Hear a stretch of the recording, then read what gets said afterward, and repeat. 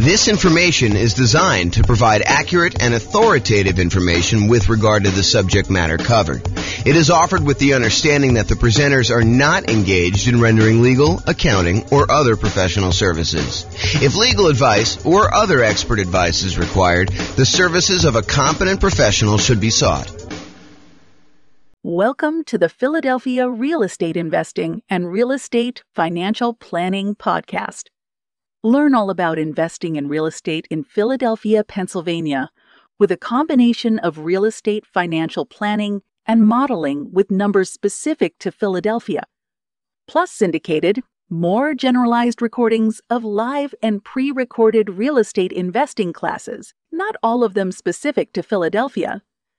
Be sure to stay tuned after the podcast for a message from our sponsors. Well, good morning and welcome, everyone. This is James Orr, and this is a really short mini class today. So normally, when we think about saving for down payments, we think about the more I save, the better off I can improve my cash flow. If I put more down, I could have a lower monthly payment, and if my income is the same with a lower monthly payment, then my cash flow would improve.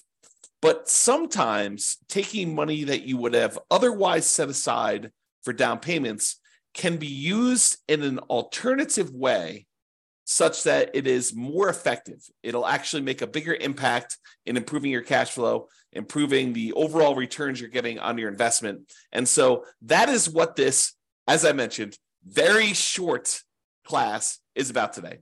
We call it alternate uses for down payments. And it really consists of this one slide. So it's really short. So let's go over some different things about what you could do with down payments other than just put more down to improve cash flow. And I will mention one. Why don't I just jump right down to the bottom one first? And that is, yes, you could take the money that I'm going to talk about using to do other things with and put more down. And sometimes, as we discussed in a previous class where I talked about the returns you get from putting more down, sometimes putting more down gets you more than just borrowing less, right? Because the idea is if you put more down payment into a deal, you end up borrowing less, and the less that you borrow, the lower your monthly payment is on that property.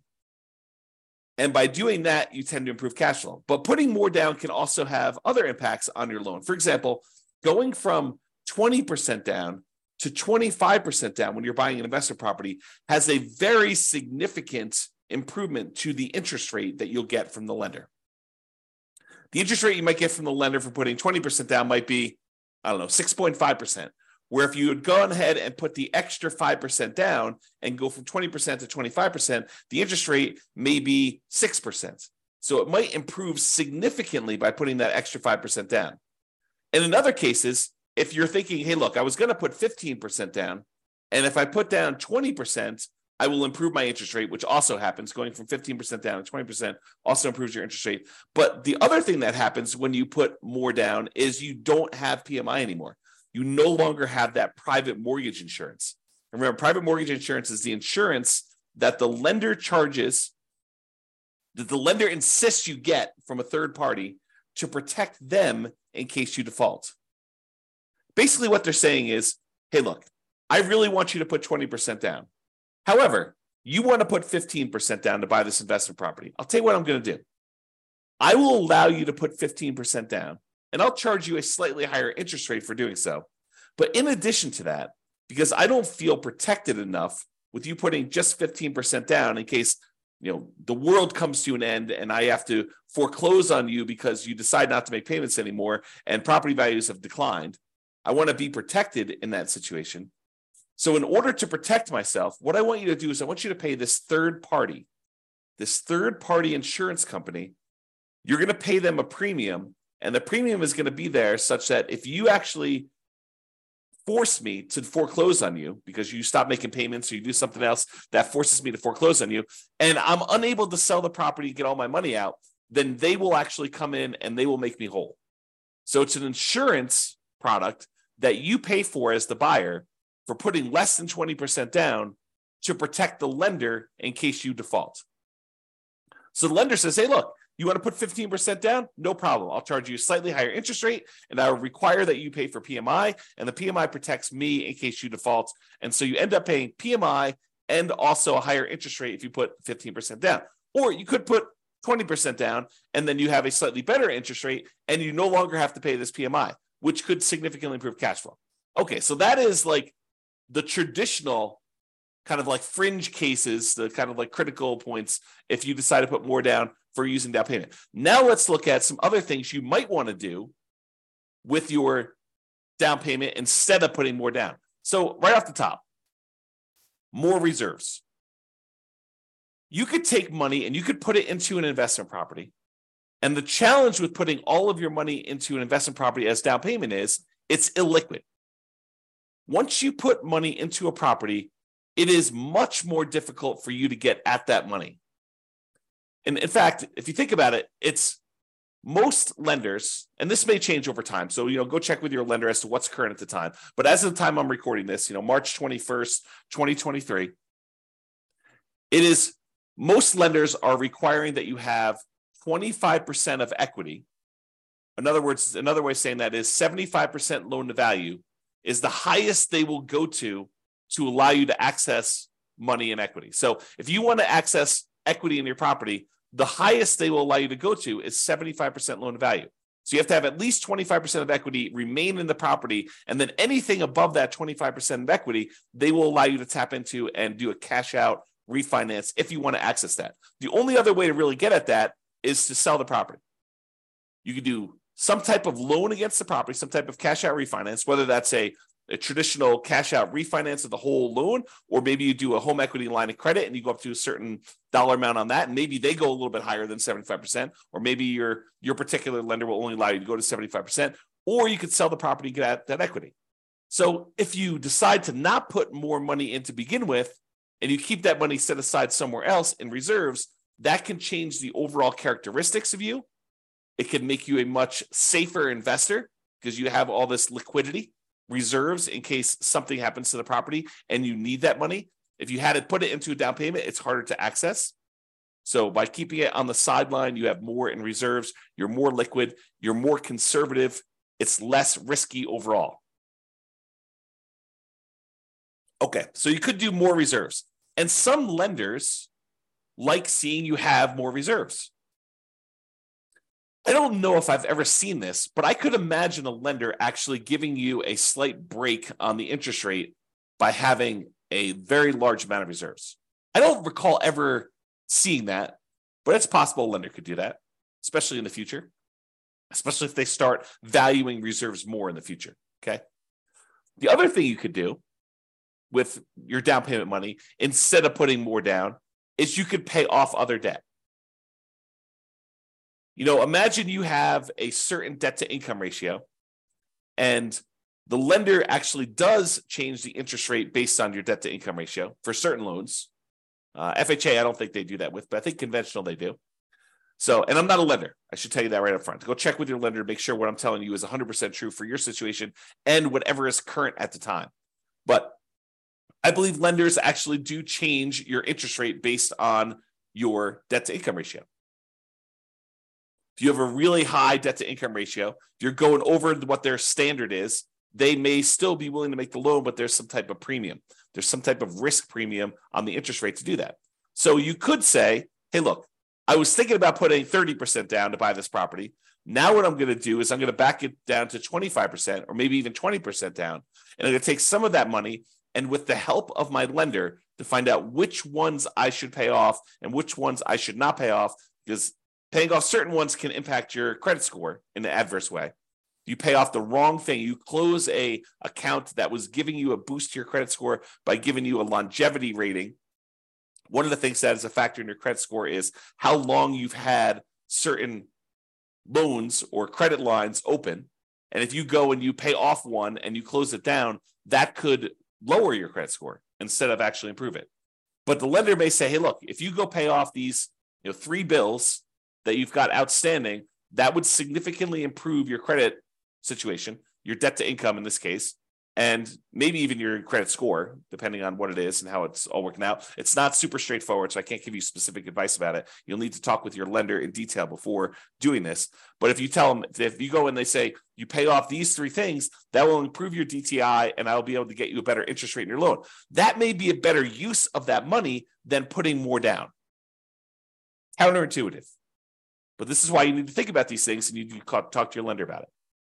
The other thing that may be counterintuitive, instead of putting more down, hey, I was going to put 30% down, but now I'm going to actually only put 25% down. I'm going to take that extra 5%, maybe it's even not even that much, but I'm going to take that extra money and I'm going to use it to buy down my interest rate. By buying down my interest rate, it may improve my credit, my interest rate. By buying down my interest rate, it may improve my monthly payments so much more than putting the extra 5% down. And we did this math recently. Trying to remember what class it was, but we did a class where I showed you, I think it was how to improve cash flow. One of the strategies was taking money from seller concessions and using it to buy down interest rate. And I had the matrix up of what my lender sent over about how much it costs to buy down the interest rate so much and what that does to the monthly payment. And I think we did the math and I showed you, hey, look, if you just put this much more down, it would have improved your monthly payment by this amount. If you actually use it to buy down the interest rate, it improves it by this amount. And so it may be better for you to price out buying down interest rate on your mortgage instead of actually taking that money and putting it extra as down payment. Now, if you're only going to hold the property for a very short period of time, does it make sense to go buy down your interest rate for 30 years? Probably not. If you know you're going to be in and out of the property in 5 years, 6 years, 10 years, whatever it is, then buying down the interest rate for a 30-year period may not make sense. But if this is one of the properties that you plan on holding in your portfolio forever, it's going to be one of the ones that you've designated that is going to be the source of your positive cash flow in your financial independence, retire early sort of model, then maybe you do pay down the interest rate because you know you're going to hold that loan for 30 years. But this is why you need to understand what your plan is. If you're buying properties, you're going to use the strategy where you buy 10 rentals, hold on to them for a period of time, then sell off a portion of them to pay off the remaining. Maybe you don't actually buy down your interest rate because you're either going to sell some of them and you're going to take that money and then pay off your other mortgages. So if that's your strategy, maybe buying down interest rates doesn't make sense. But if your strategy is, hey, look, I'm going to buy a certain number of properties and these are the properties I plan on holding forever and ever and ever into retirement, then maybe buying down the interest rate does make sense. Okay. And the last alternate use of down payment, instead of putting more down, the last one I've got on here is deciding to prepay private mortgage insurance. So instead of putting another $5,000 down on buying your next property, which might save you, I don't know, $25 a month, somewhere in that ballpark, maybe $30 a month, depending on the interest rate, you could choose to prepay PMI. You take the $5,000 and get rid of a, I don't know, $160, $200, $250 a month private mortgage insurance payment. So instead of getting $30 benefit, although the $30 is for the entire life of the loan, by putting more down, you could say, look, I'm going to pay $5,000 in, and instead of having to make $150, $200, $250, whatever your private mortgage insurance payment would have been, instead of that, whatever it happens to be, $5,000 prepaying it, then you could actually choose to improve your cash flow by, let's call it $200 as an example, for whatever period of time you would have had that PMI. So if you would have had PMI for 5 years, you could figure out, would that have been a better deal for you? In a lot of cases, part of the reason why we might do this is because we would get improved cash flow early on when we typically need it the most. You don't always need improved cash flow early on. And sometimes you're willing to sit through that, uglier cash flow early on until the property's rents have gone up. Your mortgage typically stays the same unless you've got some type of variable rate interest rate, but your taxes and your insurance, and your maintenance, your property management, they tend to creep up as well, but not quite as fast as that very large chunk of the mortgage payment on a property. Okay. So remember, let's just talk about private mortgage insurance. So private mortgage insurance, there's really 3 ways that we could pay it. Number one is you can voluntarily take a higher interest rate from the lender and have the lender give you a credit which could cover paying it up front. So instead of actually paying it yourself, you say, look, I will voluntarily take a higher interest rate from the lender. Okay, that's one way to pay it. The other way to pay it is monthly. You say, look, the private mortgage insurance premium is $150, $200, $250 a month, whatever it happens to be. It's based on a whole bunch of factors, which we'll cover in the PMI class. But basically, that PMI payment, it exists until you get below 80% loan to value, or with FHA, it never goes away. Okay, so you can do it monthly until you reach that criteria, or with FHA, it doesn't go away. You have to get out of that loan. You have to do a refi or sell the property, change out of the FHA loan in order to get rid of the PMI on FHA, which PMI on FHA is called mortgage insurance premium. It's called MIP, but same thing. It's an insurance premium to protect the lender. Okay. And then the third way is you could do a one-time lump sum upfront payment in order to get rid of the PMI. So those are really the three options. Sometimes they'll say, hey, look, you can pay a little upfront and we could lower your monthly payment for PMI. So you could kind of combine some of them if you really wanted to. But most of the time you're choosing one of the three as a discrete choice. Okay. All right. So that's all I got for you.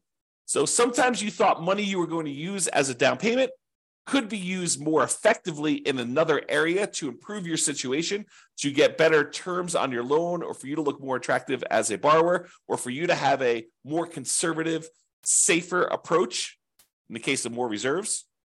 And focusing on down payment, it can be helpful, but be sure to take a more holistic approach and evaluate alternate uses to see if those serve you better. That's all I got. This has been James Orr. Hope you enjoyed the video. Bye-bye for now. With home prices up, mortgage interest rates up, and rents up, but not quite enough to counteract the higher prices and interest rates, cash flow on rental properties in Philadelphia is harder than ever. Book a call with the Real Estate Financial Planner to apply our proprietary 88 strategies to improve cash flow on your rentals. See the show notes for a link to schedule your call and improve your cash flow today. If you're a real estate agent, lender, or professional in Philadelphia that wants to help our real estate investor listeners, consider reaching out to learn about collaboration opportunities with this podcast. We'd love to add more value to our listeners by having you assist our investors buy, sell, and finance their real estate investments. See the show notes to schedule a call to discuss collaboration opportunities.